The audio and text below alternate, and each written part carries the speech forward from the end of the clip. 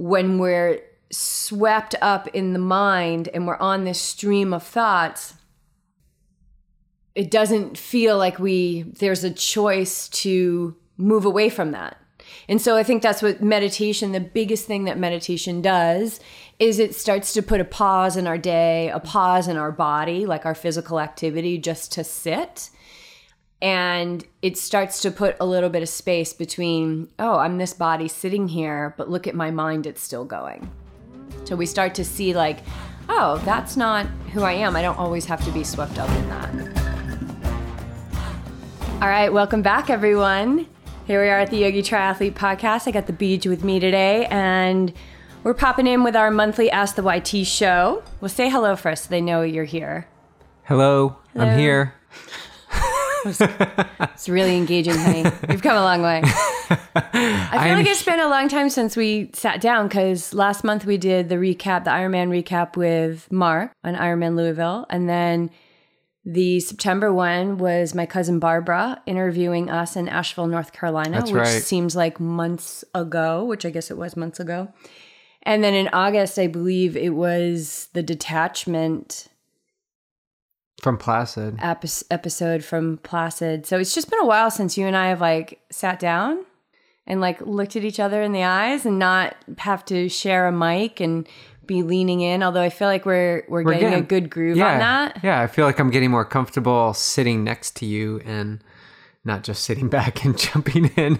Because usually I look at you and you're like, you're going in, you're going in, you're going in. And then you kind of like look over. And I'm like, oh, this is my opportunity. But then you'll go back in because it's all in the moment. Like, Right, we're just it's all in the there. moment. We don't have a list of questions. It's just where the conversation takes us. Yeah. It's been fun. So it's been fun. And so we just did our pre-podcast pump up. And what did your pump up look like? Because they looked different. Very different. What was your pump up? I like to put on my headphones and cue up a YouTube video of motivation. So today I queued up one of my favorite ones is Les Brown. He's a motivational speaker. He's been doing it for decades, I believe. But it's just a compilation of speeches and motivation tactics, I guess, that really I connect with. And so there's some with compilations of different people speaking, but today was just Les Brown. And what did he say? Just, I don't know if I can recall it. What did you pull away from it? What was the feeling? The feeling is just, if you're too comfortable, then something's not right. You should not be comfortable, you know? And I take that to heart because I get comfortable a lot and I crave comfortableness, or at least I did before we went on this journey. And I know we'll get into this, but reaching for something that scares you, you know, whatever that is, pursue it. And that's sort of been the mindset since we've gotten on this adventure, right? Yeah, I mean, it was I think comfortable being in Newport, and we talk about it a lot in our house and our job and our lifestyle, but this has been an uncomfortable experience. Yeah. I mean, more so than ever. More so than ever for me right now. Why is that? Well, let me tell about my pump up. Let's hear your pump up. Sorry, I was jumping ahead. Not like anybody could guess what my pump up was. My pump up was a meditation. And I just sat here for 10 minutes. And what I focused on today, which I thought would be really suiting and something I've been focusing on the last couple of days, and we'll get into why, but it really has to do with this uncomfortableness that I'm sitting in. But today I just focused on my solar plexus, which is just above your navel.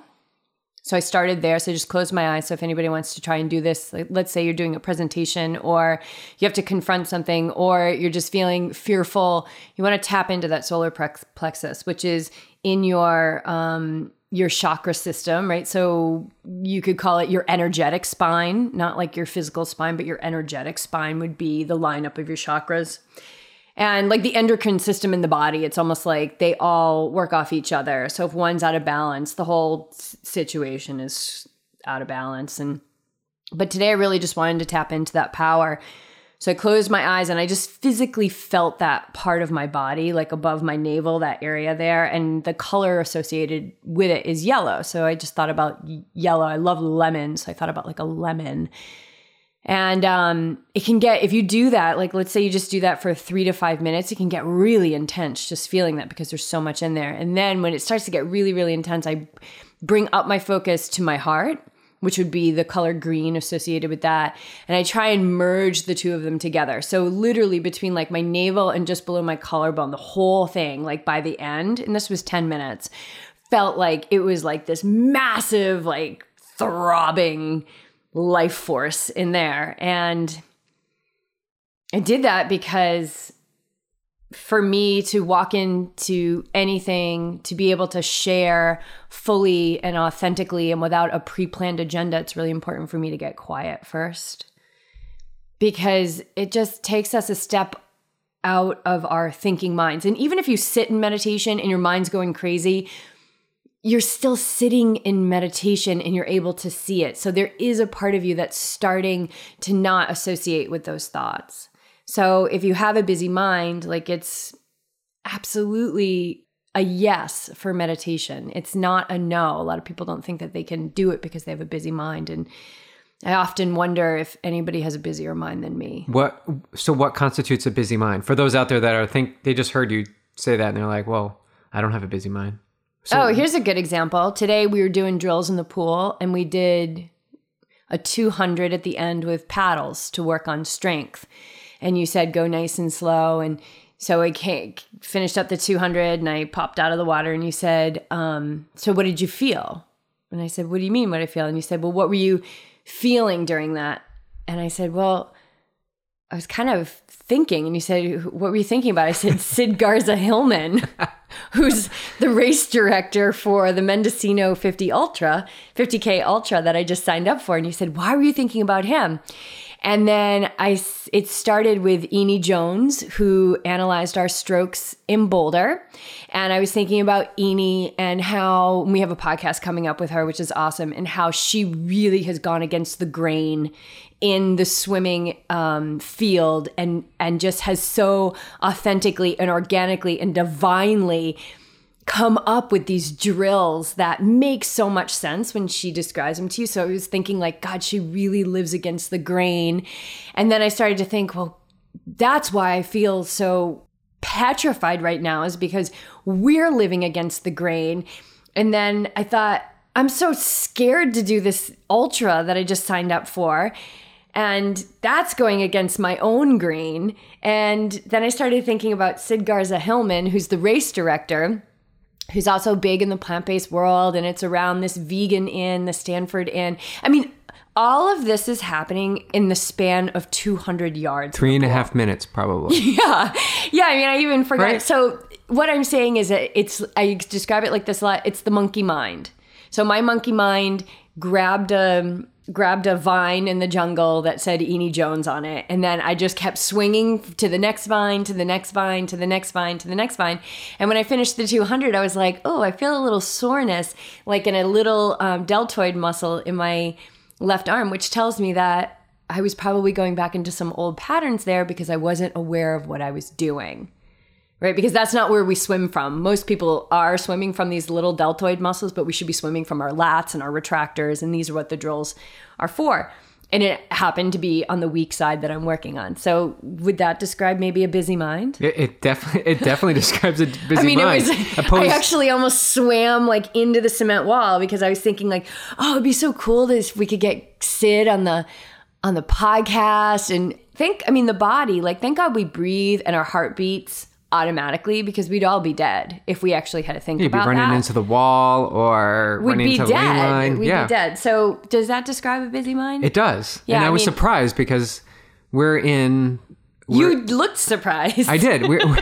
Because we're doing drills. It's the off season. We're focusing on our stroke. There's no need to really focus on endurance at this point. It's all about 2-3 months of just strength building and drills and really fine tuning the body. And we got into the pool and we just did drills. And then you told me your mind was off. Not off, but it was off, searching for something. Mm-hmm. And we had just done a half an hour of drilled focus, like 25-yard, very specific. You go down to the end of the pool. Where I was actually focused, because we were talking about where we were feeling. Right, because we're both working on our left left side strokes. Yes, which is, we have similar dysfunctions, right. yet so far apart, yet so different. But it was just surprising to hear that. But you acknowledge that, and I think that you acknowledge the monkey mind. And for those out there, it's not wrong or right to have a monkey mind, but are you aware of it? So when you were into meditation just now, you were very there. Oh, I was so focused. And when you were in the pool, you were away. So there is no right or wrong. There is no perfect timing. It's just continuing to work on bringing yourself back in that moment. And this 10 minutes was for you to meditate and to prepare. Yeah. Yeah. And so sometimes the monkey mind, like sometimes the mind will go, I'll be doing something. Let's say really try not to do it with cooking, because I feel like our mindset when we prepare food is so impactful on the nutrition of the food. But let's just take food, for example. If I'm preparing food and then I'm trying to like watch an episode of The Office or something that I've got like on the computer because I just want to zone out, like it's almost, I understand that that's what I'm doing and I'm not giving my full attention to the food. It's almost like a conscious choice.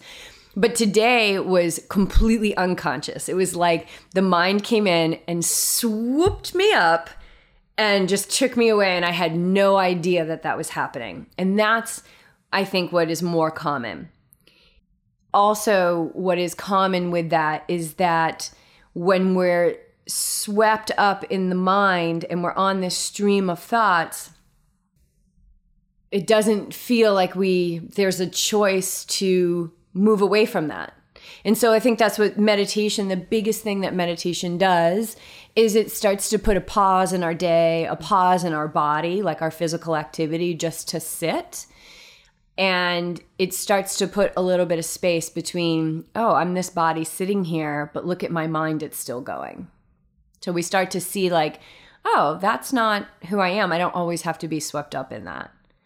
So I had been thinking, I was kind of thinking a lot about this podcast the last couple of days and what we were going to talk about. And, you know, I think the overarching theme is the tour, because we're in Arizona now and we've run out of states. We're one state away. Yeah, it's the next state. And right. So what's next? We just had that conversation. We should start thinking about where in California we should start. Yeah. It's becoming real, right? Yeah, it's becoming real. So how are you feeling about it? Like being here in Arizona and knowing the next step is to go to California. Like this is like the quote unquote endpoint. And I think one of the reasons why this is the theme for today's talk is because I am getting a lot of texts and we're getting a lot of questions about what's next. Where are you now? And I think that answer's big. Where are we now? And what's next? And where are you going to live? And what are you going to do? And how are you going to make money? And are you going to open a yoga studio? And all of these questions that we're getting. And we have one answer, which is like, we don't know. But I want to go in a little bit deeper to that unknown. So to get back to the question I just asked was, how are you feeling about this right now? I just want to say back to that. People are asking us and they don't, and we reply and they don't know how to respond. And some people I think are like, maybe this is projection, but like we're not participating in the conversation. Like we're being rude or we're trying to hide something. But we truly don't know. Or like they're disappointed. You know, like that's not a fun answer. Because if we set up hard lines, the whole experience has been to release and to let this adventure come to us and just be there and let it flow and not try to put hard lines on it. If we were to say we're going to move to San Diego, that's putting a hard line on San Diego. We've never been to San Diego. We've never spent any time in California. Therefore, I think we would be doing the tour and this whole experience a disservice if we set up an end goal. Like we have the end vision of somewhere warm in California, right? I think that's the vision. Yeah. And we could go back to Colorado. We could find a place here in Arizona. We don't know. So how am I feeling? That's what I'm truly embracing, is this continued experience of just letting go and seeing where things take us. We had a discussion of opening up a yoga studio and possibly starting back up with web design for myself and you being a yoga teacher. And that quickly dissolved because that's just going back into the same pattern that we just left. Well, I felt like we were starting to get attached to the yoga studio idea because we'd been practicing at a lot of studios along the way, and there is no right way to teach yoga. I just want to say that. But the type of yoga that I teach and the type of yoga that I'm schooled in and the type that you're schooled in, BJ, is a lot of silence and space, no music, very, very little words coming out of the teacher's mouth. Heat. Yeah, warmth. and then what are not warm. Yeah, hot. Like what our pleasure center is like a hot, sweaty studio. And so we would walk into a studio and it would say hot yoga and it would be 86, which to me is like weak coffee. And so again, it's, for some people 86 degrees is hot. So anyway, we were coming out of these yoga classes and we were like, wow, we just really need to open our own studio because we feel like there's a market out there and there's people who are searching for what we have to offer. And because I find it to be so transformative when it's hot, when there's no mirror, when there's no music, when the teacher is not talking for the majority of the time. It makes it really, really challenging. I mean, this ups your mental game big. But I think what happened was we have a name for the yoga studio. We had a vision for the yoga studio. I could see Clark laying behind the counter. We were talking about what kind of check-in. And I think it's really cool to have these exercises. But when I sat down one day for a session with Meditator Bob, I was telling him how, it's really exciting and we're thinking about opening a yoga studio. And he said, don't limit yourself. Just watch how you're limiting yourself. And I thought, my first reaction was like, that's not limiting ourselves, that's living our dreams. And then I'm like, that is limiting ourselves because it's putting like this structure to what we're going to do. And maybe opening a yoga studio is something that's going to happen. Maybe it's going to happen in 6 months, 3 months, the first week we get there, or maybe it's going to happen in 20 years or never. And maybe there's something else that's bigger. Maybe it's different. Maybe it's not. I don't know. But I felt like we were starting to get attached to it. Like we were even saying, okay, it's going to be a cruelty-free. We're only going to use cruelty-free products. It's going to be a vegan business, which was inspired by our recent guest, Eric Lindstrom from The Meaty Vegan.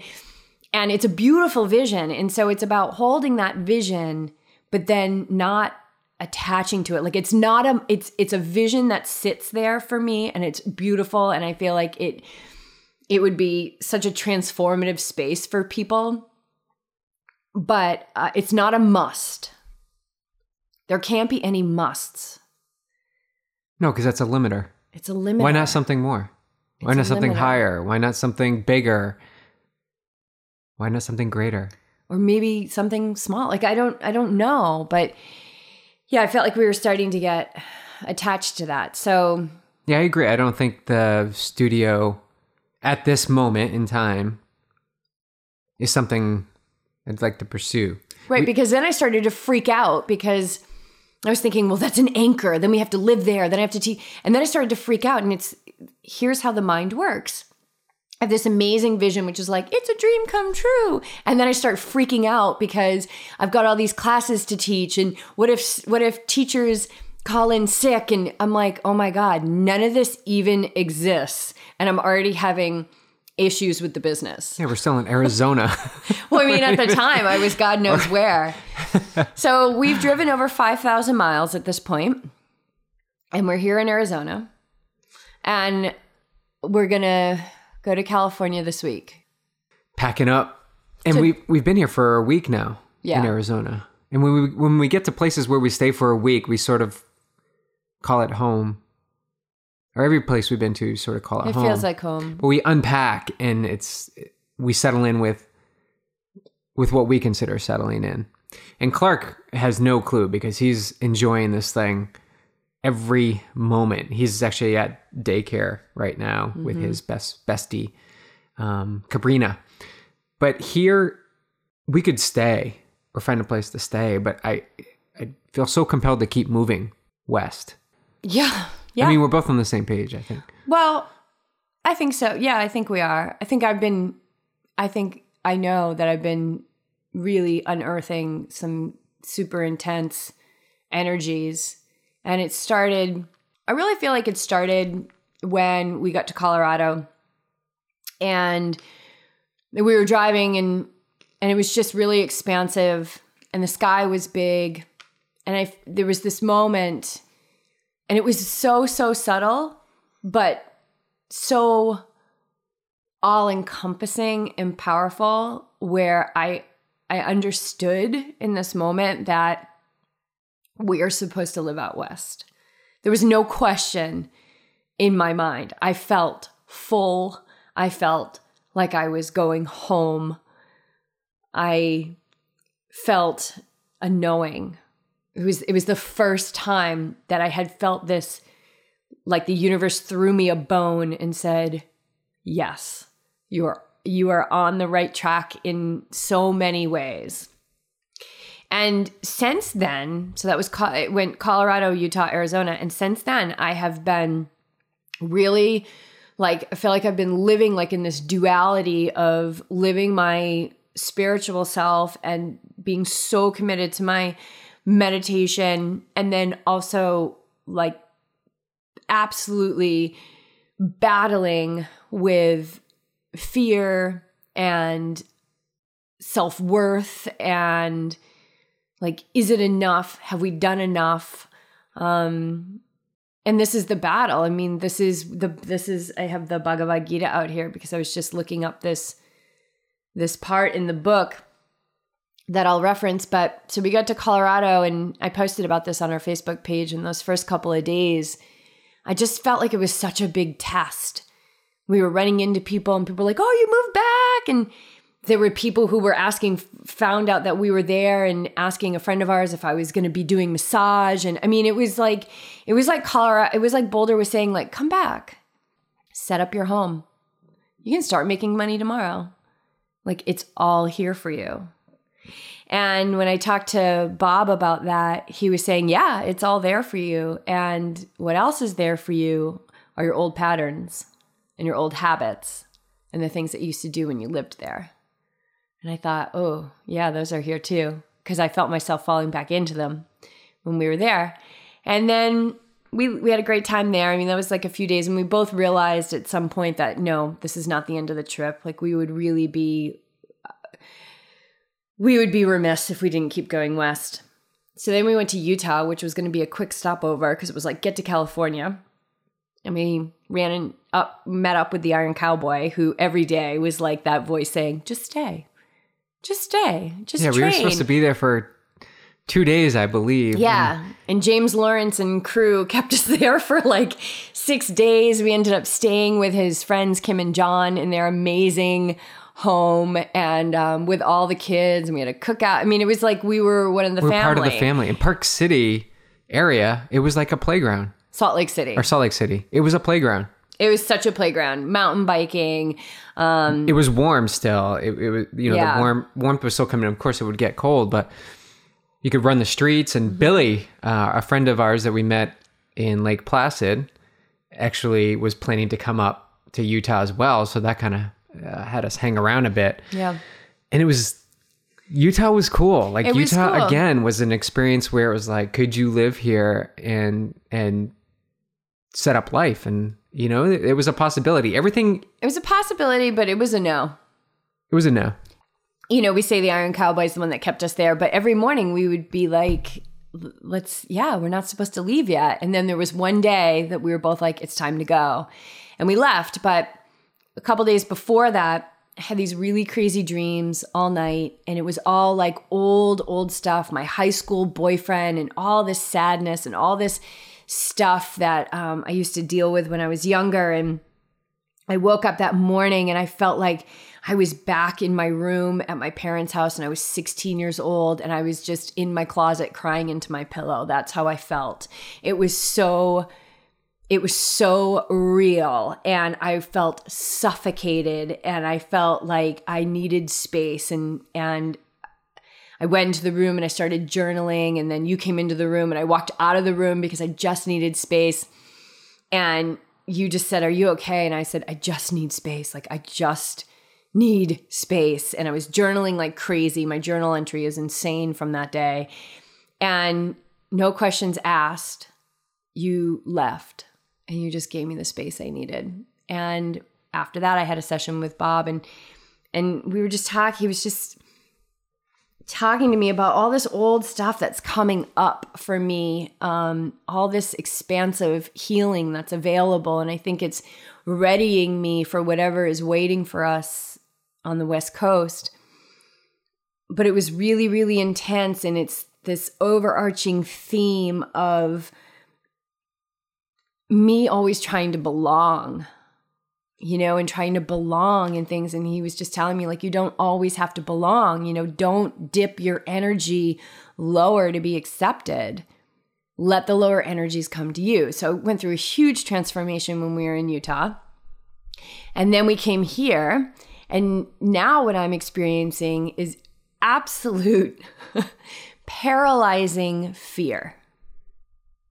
And so I'm balancing that with my spirit self, which knows, like, you have to take this next step. You have to keep going. And I was thinking about, like, we could even get a winter rental and just stay here in Arizona, or we could stay at my sister's house for a little bit longer. And so anyway, I picked up the Bhagavad Gita after my meditation this morning, and there's this part where Krishna is talking to Arjuna right before the battle.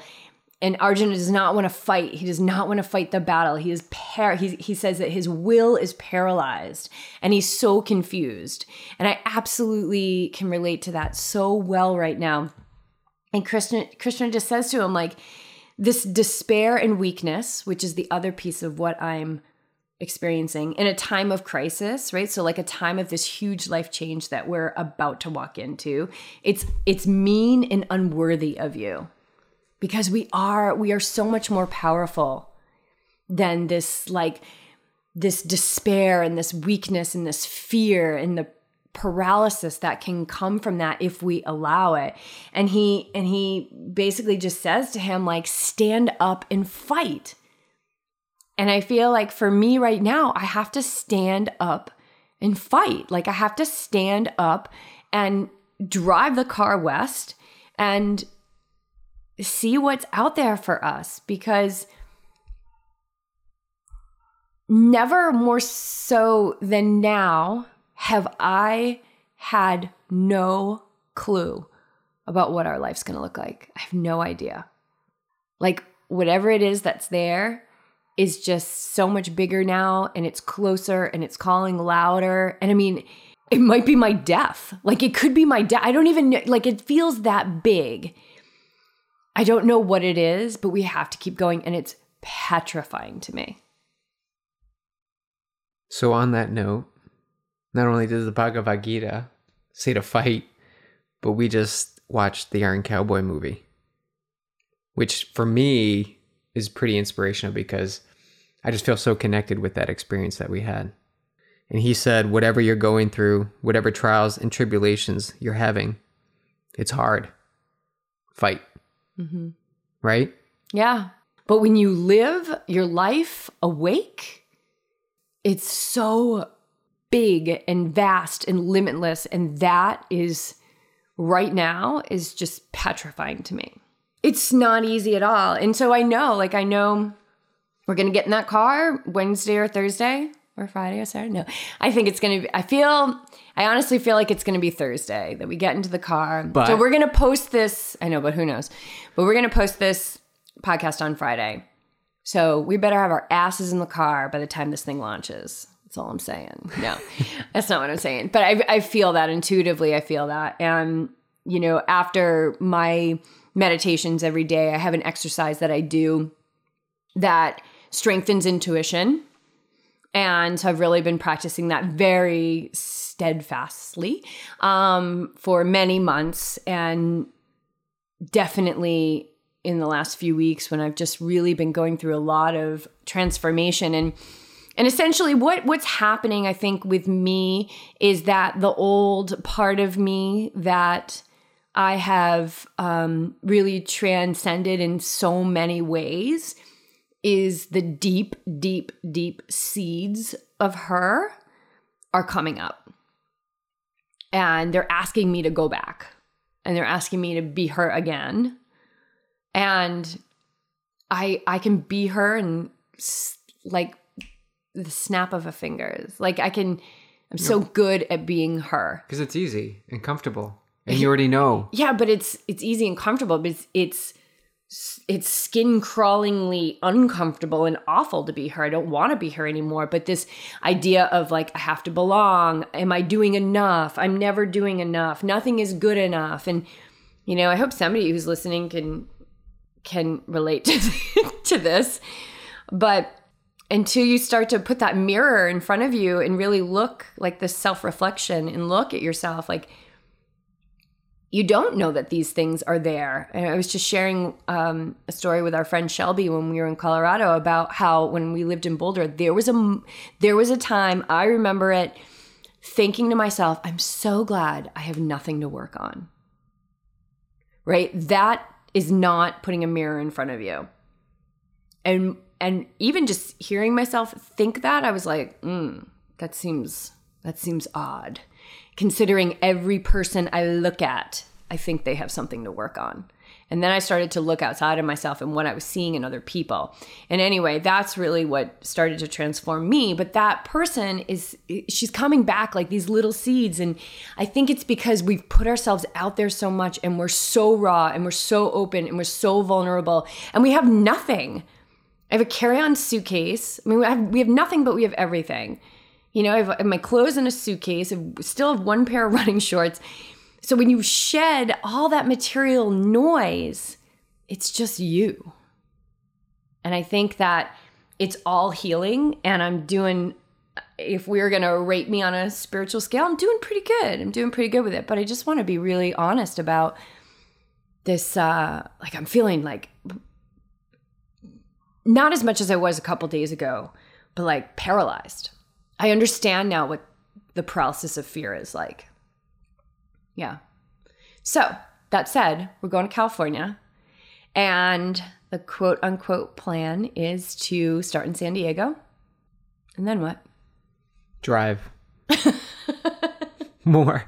Drive and find a place that speaks to us. Mm-hmm. I continually say, how can we even say where we want to go without even visiting or experiencing it? I can say one thing though.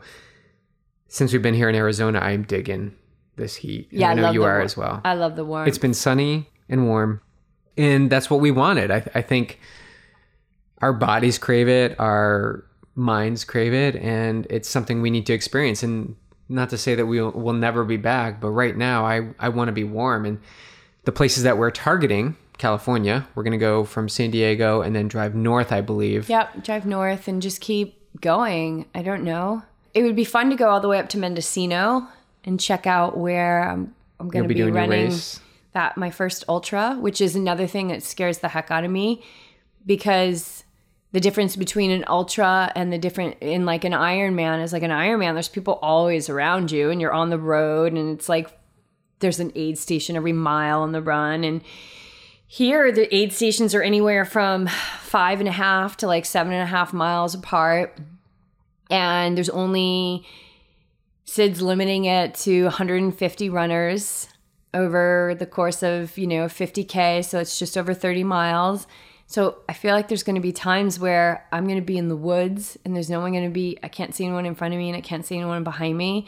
And I don't know if I had some kind of horrible wild animal attack in another life, but that petrifies me.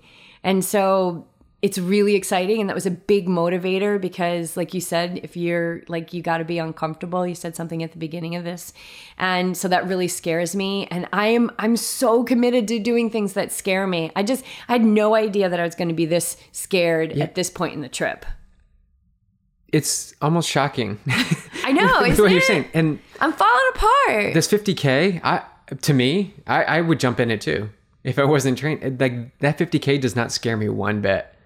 The distance doesn't scare me. But doing it, but going out there and running it and doing it, like I'm craving that. And for those out there who don't know me that well, I'm trying to get to Kona so that I can do endurance running.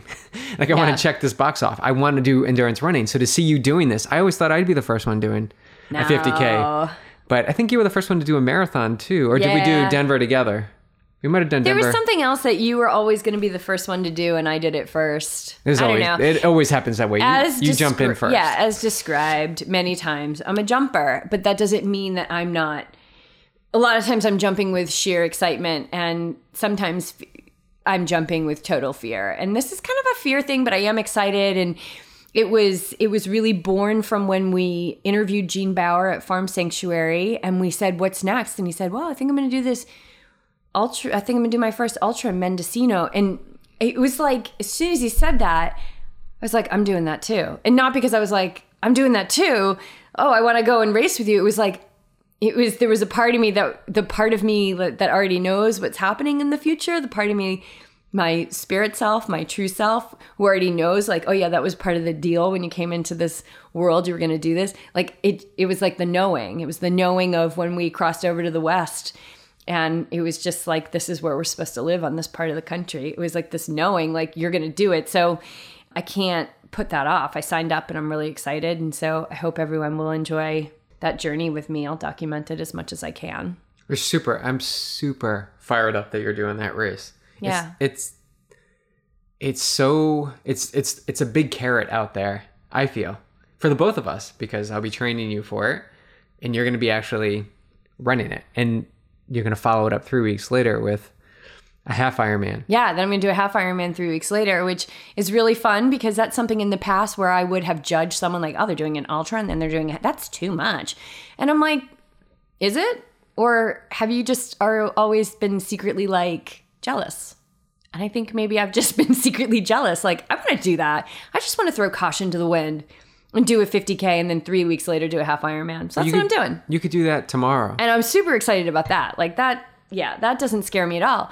But when I signed up for my first half Ironman, there was fear, right? So it's like, it's just step by step by step, facing the fear, showing up in each moment to whatever it is, like just if it's tears, if it's suffocation, if it's excitement, showing up to that every moment, and then deciding, making a choice in that moment of how you're going to move forward. And then you make another choice in the next moment of how you're going to move forward. Sorting out, the other thing that meditation really does is it helps me sort out, like when I felt myself saying, well, we could just stay here for 2 weeks. I'm like, you are so delaying the inevitable. Stop delaying, you know? So it's walking the walk. It's totally walking. And I am absolutely willing to put it out there, and I will walk that walk. Like nobody's going to walk that walk more than I am. I will absolutely practice what I teach. But I am still human, so I want people to know that I get scared sometimes too. It's okay to be scared, but you're committed yourself and you're pursuing the path. You're staying on the path, whatever that looks like. And the fears come in and out. You're not letting them grab a hold of you and shift you left or right or back. You're grabbing them, letting and understanding them and moving forward. Yeah. Continually moving forward. And that's the difference that I see from an outside observer is you're not letting them grab hold of you. No, absolutely not. I mean, they're super intense. I really feel like I'm pulling out some very, very, like if you think about gardening and like pulling out like the deep, deep root vegetables, you know, if you think about that same thing as like karmic seeds that are planted in your soul, that's what I'm pulling out. You know, years of meditation allows you to just start doing this. And it just happens on its own, but you have to work with the energy that's coming up. And that's what I've been training to do. And that's what this whole tour's been about. You know, so to think that we were going to do something this big and not have something big towards the end happen, you know, or feel, it's just silly. Like the whole thing is just training. It's just training for the next thing. And training comes in different forms because while I left you in your experience there at the Airbnb, I was driving 45 minutes down to meet up with the Iron Cowboy to do a swim. I didn't know anybody else. I was just going to find the pool and go meet up with him and do a workout, which, by the way, I haven't swam since Louisville, Ironman Louisville. So it was like getting in the pool with Iron Cowboy, who's 5 weeks out from Ironman Cozumel. That's just one Ironman. He's done 80 something other ones. So back to the tour, this whole experience is getting out of your comfort zone. And for me to go down there and just put myself into the pool with him was a little intimidating, but it's all part of this. What are you afraid of? I'm afraid of going down there and not knowing anyone. I'm afraid of going down there and trying to swim, but I have to stop at the end of the wall. I'm afraid of what people will think of me because I say I'm an Ironman athlete, but I get down there and I can't hold the paces. All these thoughts are going through my mind. Like I've got teachers calling in sick to a yoga studio that doesn't exist. Right. So be in the moment. And I had a great time. And I met Kim and she invited us back to their amazing home where we stayed. Amazing place. And then with the Iron Cowboy constantly asking us to stay longer and longer, my fears started to creep up because he was inviting me to this ride on Saturday. Oh, the big ride on Saturday. This big ride where him and Casey, one of his wingmen, and Billy would be up. And let me just say, all these guys are training for Cozumel. So I'm on the way down in my training effort and volume and fitness, and they are almost peaking, if not peaked, in their Ironman fitness. And so I had a little bit of trepidation, and I was not feeling confident, I guess you could say. And what I'm working on in my meditation is the self-doubt, nullifying the self-doubt, and working with Bob. That's something we're really focused on. So Saturday came and we headed out in the dark. It was a 7 a.m. start and it was still dark out, and we just got going, and it was a little chilly, and we met up with Casey and Kyle, and we got out on the road and riding along. I had no idea what to expect. And it was one of those moments and one of those rides and one of those experiences that I will always look back on now in the new BJ form and with my new mentality of getting out there, that it's changed me. We ended up doing 6 30-minute sets. And what does that mean? What's a set? So it's an interval. So you would go 30 minutes hard and then 10 minutes like perceived effort. What? Well, it's slightly above Ironman pace. So bottom is E4. Yeah. I was watching my heart rate, and I don't know where things are on the bike. But you got now. you got a steady burn in your legs, and you're holding that for 30 minutes. Yeah, and actually, I was pushing. I did not know it was 6 sets until we were done with the 4th set. So which is essentially 3 hours of hard work on the bike. Exactly. And I had done limited biking since Louisville. Right. But I felt like I had something left in the tank. I will say that in the back of my mind. Well, it sounded like when I came to pick you up that day, James and everybody was saying that you absolutely mopped the floor with them, that you were killing them on the bike. Let's keep it in perspective, though. They had done long runs and long, swim sets, and I was out there riding. But yeah, I mean, I felt great out there. I pushed it on the 3rd one, pushed it really hard on the 4th one, and then I realized we had 2 more. But so let's talk about that, because that was the mental game. That was the shifting gears of, and I did it so simply. It just was automatic. It wasn't going down the rabbit's hole of, oh my God, I got 2 more. How am I going to hang? I'm just going to tuck in behind someone and just hang. Automatically it shifted to like, okay, let's get after it. Next one, go. 5th one, 6th one. It was an out and back, even more challenging, and just go. So I feel like the meditation in that moment is what I've been working on. And you talked about the universe throwing you a little bit of a bone. I feel like the same thing happened on that day. It was like, here's what you've been working for. It's all moving towards putting yourself out there, being okay with failure, truly being okay with failure. I've said it before. I'm okay if I fail or if I don't have the race result I want, but can you walk that walk? Embrace that and walk that walk. And I don't think I was able to walk that walk before, but well, I think it's incremental. It all builds, Another quote from the Bhagavad Gita, like, no effort on this path is a waste. Not one moment where you take a conscious breath is ever wasted. It all starts to add up. And I was there in the moment. It's just the way you live. Yeah, it's everything that we've been talking about and living and breathing. And you start to master life. It was the best experience. And being able to ride with other people was really cool. Billy and Casey, we finished it out. And I met new people. I don't know if I'm conveying the experience as well as I felt I was there in the moment, but it captivated me. Mm-hmm. And it's something that has shifted in my mindset and in my physical ability where I will carry this through the 2017 season. And it wasn't too long after that I signed up for 2 Ironmans in one night. Yeah. So all of the races that we've signed up for are in Northern California. So let's do a quick rundown of where the Yogi Triathletes are going to be next year. And this isn't all the Yogi Triathletes because our athletes are Yogi Triathletes too, but we're going to be at the Mendocino 50K. April 22nd. April 22nd. I can't imagine a better way to spend Earth Day than to face my fears in the woods.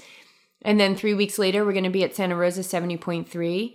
And then the following month, we're going to be at, is it June or July? End of July. End of July, we're going to be at Santa Rosa Ironman distance. BJ is racing. I'm not racing at this point. And then we're going to be at Ironman Arizona in November of next year. And then we'll see what else crops up. Let's switch gears a little bit. So we're in Arizona. I feel like I'm going to throw up thinking about what's ahead of us, but I'm also equally really, really excited about what's to come. I mean, I think I made that really clear about what I've been experiencing, and never more so in my entire life have I ever not known what's going to come. And I used to be somebody who was such a planner, and I always had to know what time it was. I always had to know how many more miles we had in the car. I always had to know like what was next, and I have no idea. So huge shift for me in the way that I live. But we've been on the road now for over 4.5 months. It's going to be 5 months next week. And let's just talk about, let's just talk about a couple cool highlights. Like, what was one of the best meals we had on the road? One of the best meals. Wow. What's one of the best meals that you've had on this trip? Candle 79, New York City. Unbelievable. I was going to say, originally I had thought Jen's jackfruit Sloppy Those Joe's were super in good. Alexandria, Virginia was amazing. Katie's plant-based fettuccine Alfredo in Nashville, Tennessee, which I have now been recreating with her ingredient list. That's amazing. But Candle 79 was unreal. And we had been in touch with the owner there and back and forth and just had such a sweet exchange with her. And the interview just didn't happen. She couldn't get into the city. And so I feel like we'll meet up with her again at some point. I would say that was like the best meal. Remember, I mean, just everything all the way to dessert was delicious. Unreal. Yeah. And that's on the Upper East Side of Manhattan. I want to say some of the meals we made camping were really good. We were using the Coleman stove and just whipping up super simple meals, whatever that was. There was one meal that we actually did a video on, and it was sun-dried tomatoes and asparagus, and maybe I think it was quinoa. I'm not sure if it was farro, but I'll put a link to that video. That meal was really, really good. So that was really fun. That was the first 8 weeks of the trip that we camped. What was one of the most transformative moments or most potent or most intense moments? I feel when we were at Farm Sanctuary, being there in the presence of these animals, standing next, I think we had volunteered a few days before, so we were, in the stalls and cleaning the animals and able to check in with them. But when we went on that tour and we were standing with the cows, they were so big, enormous, and we were petting them and really super close. And then we were able to go and see them in the field and watch them walk up, and to watch the herd, be in the middle of the herd walking towards us. I don't even know how to explain it. Yeah, but that was really unbelievable. You could see in their eyes are so big. And they're such big animals. Some of them were younger, some of the newer rescues, but cows don't usually live very long before they're slaughtered. Even the dairy cows are just 2 before they're, literally like almost milked to death, and then they go to slaughter. And so some of these cows, like 18 years old was one of the, or 28 was one of the cows. Yeah. Kirsty, I think her name was. They're just amazing animals. And so to be up in that field when the main herd came up, it was jaw-dropping. It was so powerful. We were ahead of the herd too, except for Frank Lee, who came out of the the trees on the side, and he came out. He stopped in the middle of the trail and looked back at us. Mm-hmm. Right? Yeah. And we were like, "Is that Frank Lee?" And it was Frank Lee. I had come for Frank Lee. I had come for Frank Lee, and I had come for Julia, the pig. And Frank Lee actually wrote a blog post about that, and I'll put a link in. And Mouse too. Mouse, Mouse. So funny. On our last day of volunteering at Farm Sanctuary, I mean, we were just so exhausted. That was such hard work. And then we would like do interviews like in the evening and train. And we're living in a tent. And living in a 95-degree weather. Yeah. And yeah, it was crazy. And right before we were getting off, for our last shift, Kevin, who was kind of our supervisor there, said, well, we heard over the radio that Mouse had gotten a hold of a hose and he like soaked his pen. It was a total disaster. And so he said, well, you guys can go, or you can come up and you can help me clean Mouse's pen. And we were like, absolutely. Let's clean it. So we went up to isolation where Mouse was. And then on the other side of Mouse was Cameron, who was the new piglet who had just arrived. And it was just If you haven't seen Cameron the piglet, you got to get on the Facebook page for Farm Sanctuary and check this little guy out. He's so ridiculous. Funny. He's so ridiculous. So yeah, that was a good experience. That was a good experience. Mm-hmm. How about you? Where? Well, it doesn't have to be one, but I know. I was going to say it was the moment that I met Julia the pig. I felt like, I was meeting, never been too like starstruck by people, like, oh my God, there's so-and-so or whatever. But I felt if I was going to be starstruck, it was meeting Julia the pig. And because her story, she was a pig that was, what had happened was some of the workers actually at the farm that she was at called to report the abuse because her abuse was so horrible. They just blamed everything on her and she wasn't producing, and they just beat her. They just beat this pig. And she was there. She was a breeding sow, so she was there to, breed piglets. And anyway, I was so struck by her story when I first read it. And on that first day, Kevin said, do you want to meet, Mouse, or do you want to meet Julia? And I said, bring me to Julia.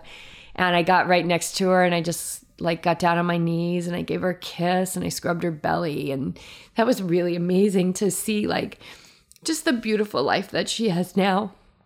It was really, really cool because she's been through so much, like people, we've been through so much. We all have our battlefield. And so I felt really close to her. Some intense moments kind of along the same line is when we were driving through the Midwest. And I was so fearful that this was going to happen because I knew it was going to happen. But we saw some of the slaughterhouse trucks on the highway. And 2 times, one went by and I just wanted to look away. I just didn't want to look at it. And I thought, if I look away, I'm just pulling down that veil of denial, right? I know there's beings in there, there's souls in there, and they're going to be slaughtered. And so I looked and I could just see a little nose of a cow sticking out of one of the little air holes. And it was really hard to see and to think about these animals on that truck that were going to slaughter. And then there was another time where one pulled into a rest area or something like that, or we were coming out, and I just saw like this shoulder of like a pig leaning up against, and it was like its little flesh, its little pink skin was kind of coming out again, like one of those little air holes. And it was just a really intense experience to know that, and I know they're just in the moment, but like just how loud that truck must have been and how rough the ride was and how many animals they had on there. And I don't know, it just really broke my heart. And then the funny thing was, we actually passed a couple, and it was, I was driving and I started crying, and I was kind of voicing to you what was happening. And I just thought about what the spiritual message of that is. And the spiritual message of that is that those animals were serving as an opportunity for me to heal that sadness within me. And so there's the beauty of it, right? The sadness came up, it's coming up right now. And so I have this opportunity to just feel it and know that they are there as messengers to help me heal whatever's unhealed within me. So we kind of passed them. I was kind of always mentally tracking where they were.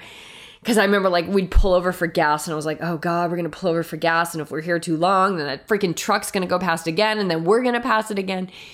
So we passed one again, and I remember thinking, well, at least I'm not stuck behind it. And I was driving, and you were like taking a nap.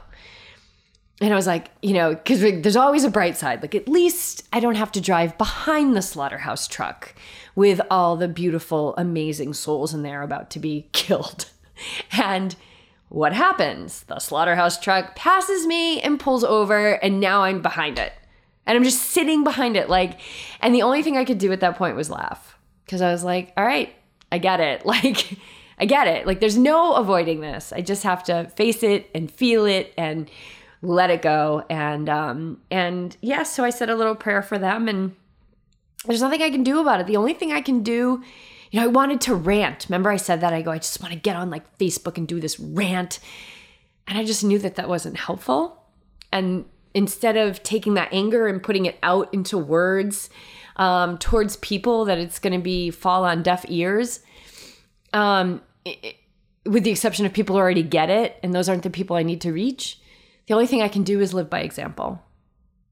And the only thing I can do is make a choice every time I fill my plate with food, and live the example, walk the walk, right? It's about this walking the walk and living the example. I'm not here to twist and turn and wring somebody into change. That's not it. I'm just here to live by the example of what I find to be a really vibrant life. Not necessarily an easy life, very, very challenging, but certainly majorly rewarding, and the way that I plan to live for the rest of my life. So that was my intense moment. Did I get that across? I think you captured that.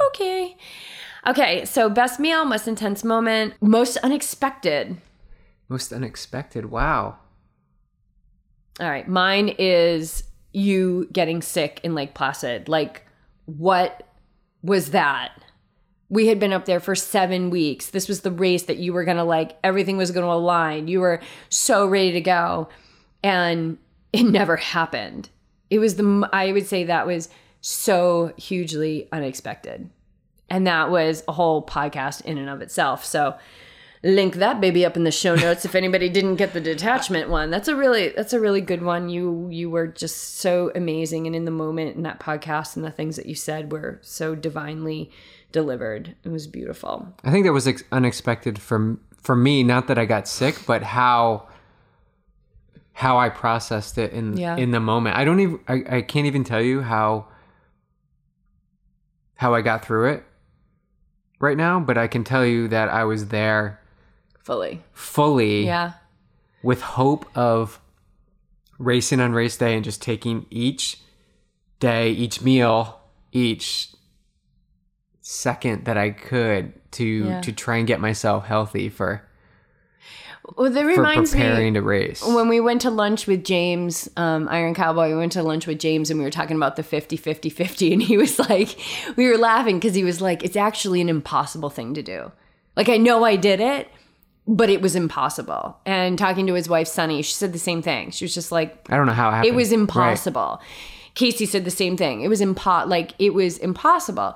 But the way that they did it was that it was whatever was in front of them, they dealt with. Like they were forced by the circumstances to just be in the moment. And that's how you were. I would say another unexpected thing was the gas shortage. I was going to say that. Which really was that was a life transformation for you. I now, as soon as the gas hits half, I am looking for a gas station. So want to be prepared. Like literally we're stopping at gas stations when we have 3/4 of a tank and BJ's filling up the gas tank because he was like 2-3 days trying to get gas in Nashville. So we were about 4 or 5 miles from town where we were staying in Nashville, the closest gas station, and a gas shortage happened on Saturday morning. We realized it when I went into town, and I probably went back into town that afternoon, and the 3 or 4 gas stations there had no gas.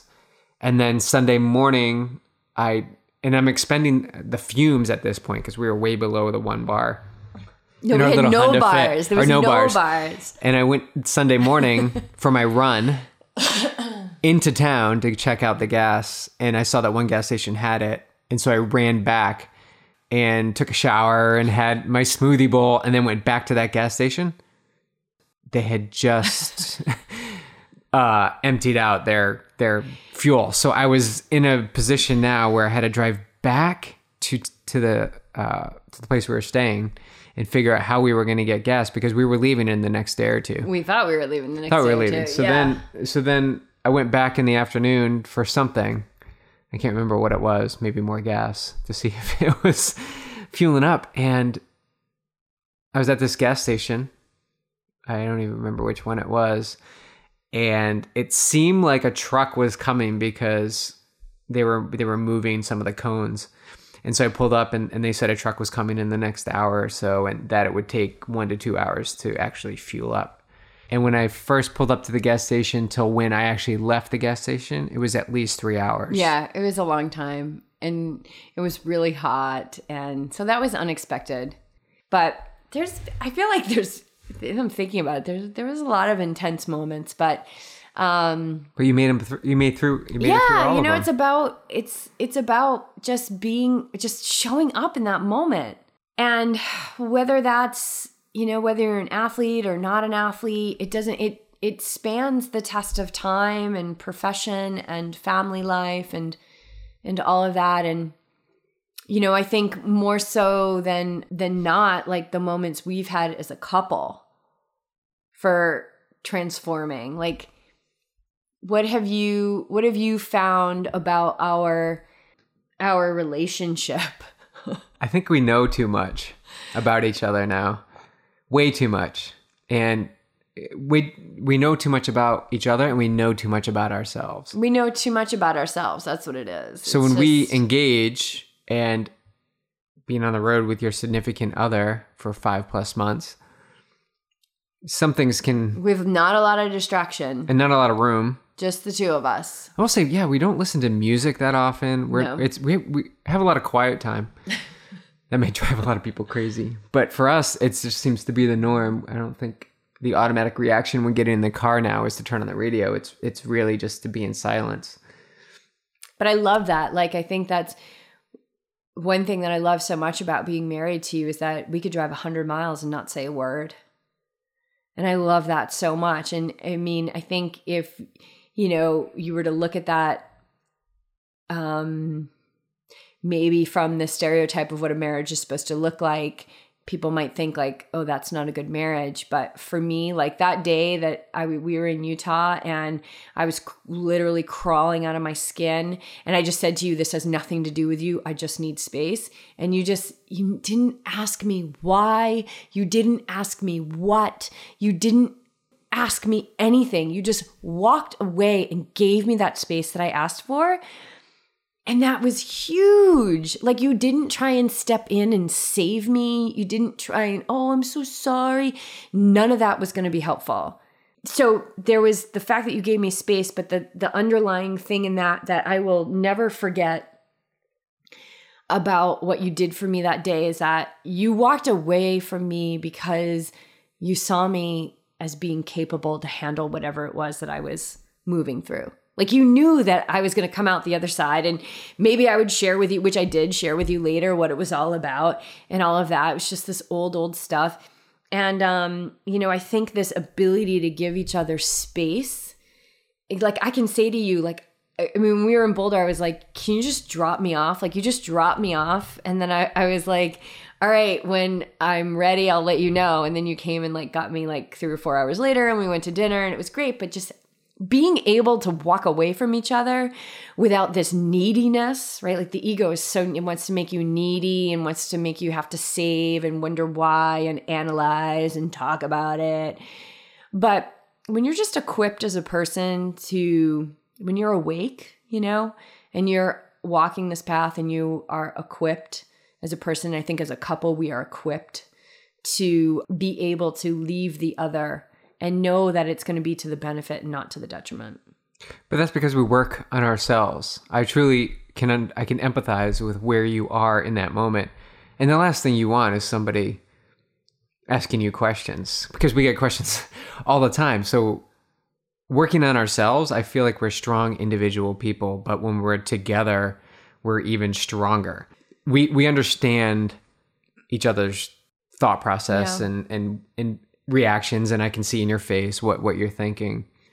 And it was also prevalent not too long ago when the conversation was elevating and I was falling maybe into an old pattern of how I would react. And in a split moment, it was the table turned and it was me. I was like, this is something, it's all me. Like the reason why I feel irritated or I feel my emotions coming up is because it's all about me. Something in me is not clicking. Is that when we were in Alexandria? I believe so. And we were in our friend's living room? Yeah, we were having a discussion. It was like, no, it's me. Like, because I think I asked you, because we've been driving around with this propane tank, which has been like our guru. It's a propane.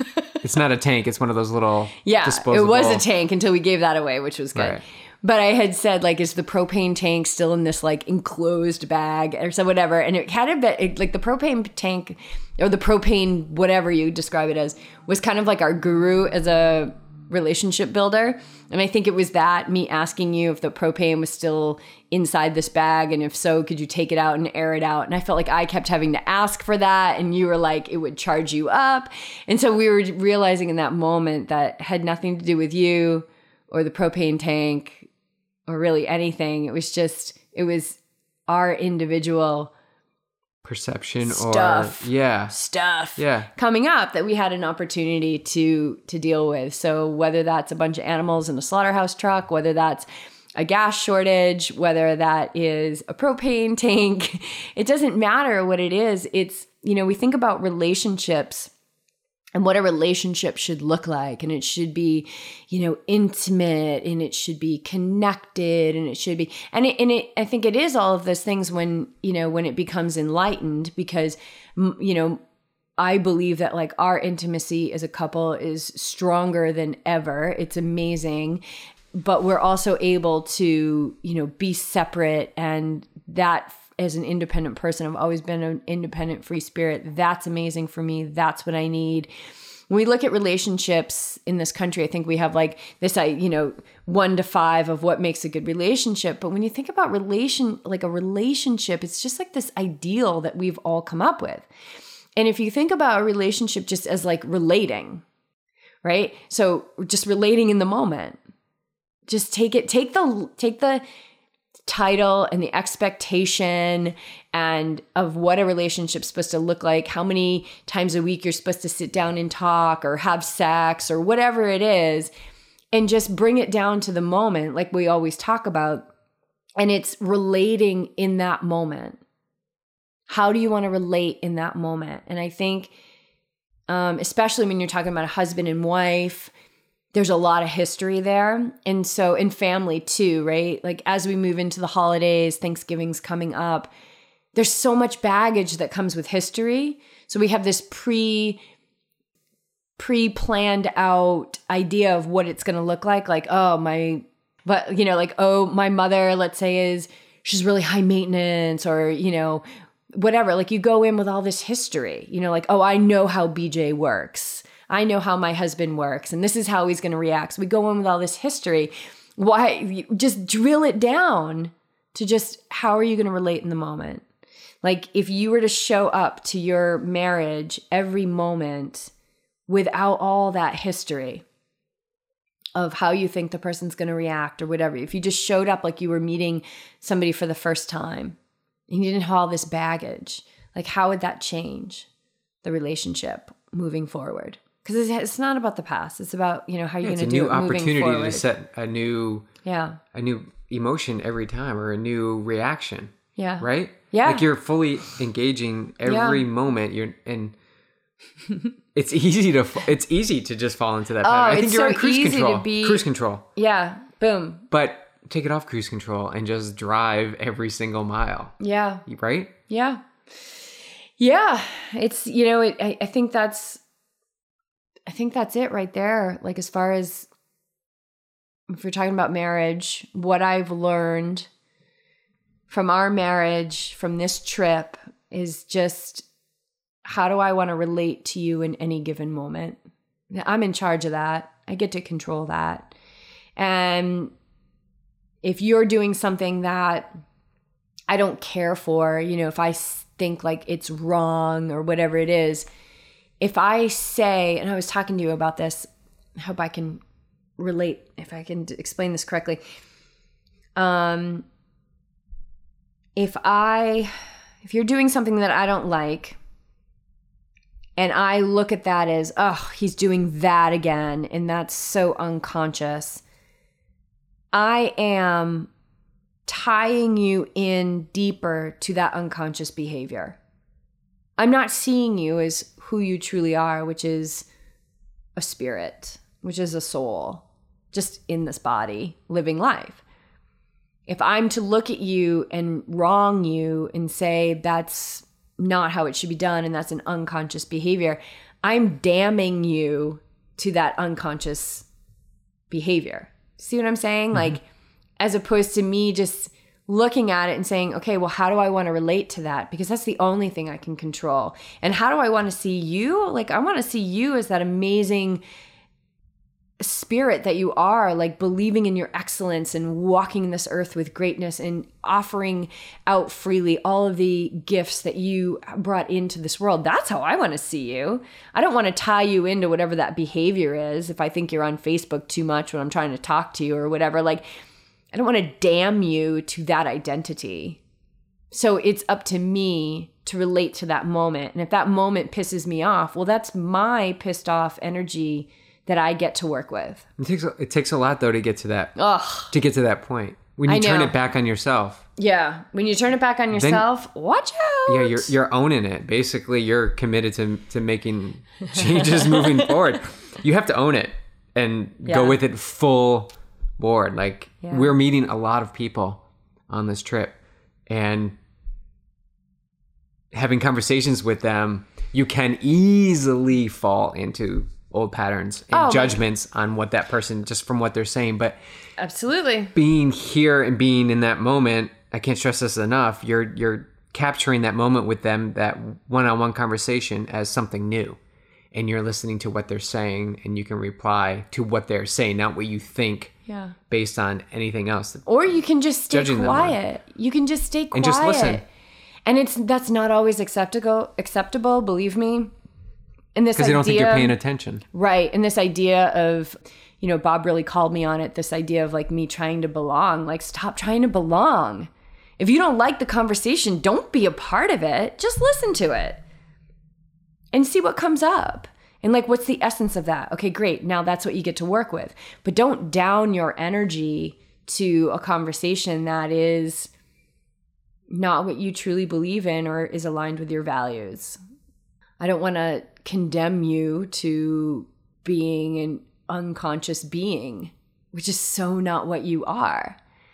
So again, it's just relating in the moment, you know? So if you're listening to this and maybe you're driving home from work or you're driving to work, you know, and there's that person who you think you know so well and you know how they're going to react. Like, what if you just showed up in the moment and then chose how you were going to relate to that moment, as opposed to bringing all this baggage in, dumping it on that person, and pretty much damning them into a role. Yeah, how does that work out? Yeah, it doesn't work out very well, I don't think. No. It's very cyclical. It's like a gerbil in a wheel. So, and you know what the outcome is when you react that way. Yeah. It's your set pattern. And how does that work? Ask yourself, how's that working out for you? I love, that's the best question. How's it working out for you? How's that working for you? Bob asks that all the time. So you reply like, I've been really, trying to focus on this, and it might not be the smartest thing. And he always asks like, how's that working out for you? Yeah. And I'm like, it's not working out great now that you say it. So maybe I need to change something. It's a good question. Yeah. All right. Anything else about there's so much about the trip, and people keep saying like, I want to know all the details of your trip and everything. I mean, I guess to sum it up, it's been more than what I ever could have imagined. I have learned so much about myself. I have grown so much. I have experienced very intense moments. I have experienced absolute pee in your pants hysteria, like hysterical laughter, maybe a little hysteria. And beauty, like the beauty of the country when we were driving through Utah, and it was just so amazing, and it was so expansive, and we were thinking about the polarity of that, of when we were staying in Midtown Manhattan, and that tiny little street where people were like barreling down, and we had to like unload the car, and Clark was like had to go to the bathroom on the concrete, and we're in Utah, and it's like it's as far as you can see, and the sky is so big. And there's so much out there to see. It's been really a special experience that has changed me forever. I couldn't agree more. The people, for me, the people that we've met on this journey, or the people we've engaged with, and the conversation, the one-on-one conversation that we have, I crave conversations with people, that one-on-one communication and engagement. Yeah. And the interviews, you guys, that we have coming up, that we've got about 3 months of interviews solid in the queue of all the people that we've met along the way. And we've really been like, oh, we got to do them in order. They're time sensitive. And now we're just kind of like, each week we're feeling who needs to be brought out. And so we're just intuitively choosing each interview every week. And so we're this week, and we'll see who comes up next week. But the next step is California. And stay tuned, because I think this is going to be a really, really big, huge piece of our experience, and we can't wait to share it. See where it takes us. Yeah. We're at the mercy of this trip, and keeping all channels open, and truly embracing whatever California wants to show us. All right, you guys, that's it. This episode with Beej and I asked the YTs, responding to some common questions that we've been getting about where we are, what's next, and what's been going on. So if you are left with more questions, definitely send those in. If you have questions about meditation, triathlon training, running, racing, facing your fears, plant-based nutrition, whatever it is, we're here to share our knowledge, you guys. This show is not for you. It's not for us. It's for all of us. It's for the collective. So thanks so much for tuning in. Please keep sharing the podcast. This is how it's growing every week, because of you guys. We are so appreciative of everything that you're doing to spread the high vibe out there in the world. And please check out the show notes, you guys. We have amazing sponsors. We've got some awesome discounts, products that we use, that we love, we've lived by on this tour. So we'll check in with you next week. In the meantime, ride that high vibration of life. Keep meeting the moment and choosing how you're going to relate to it. This is how we become the architects of our life.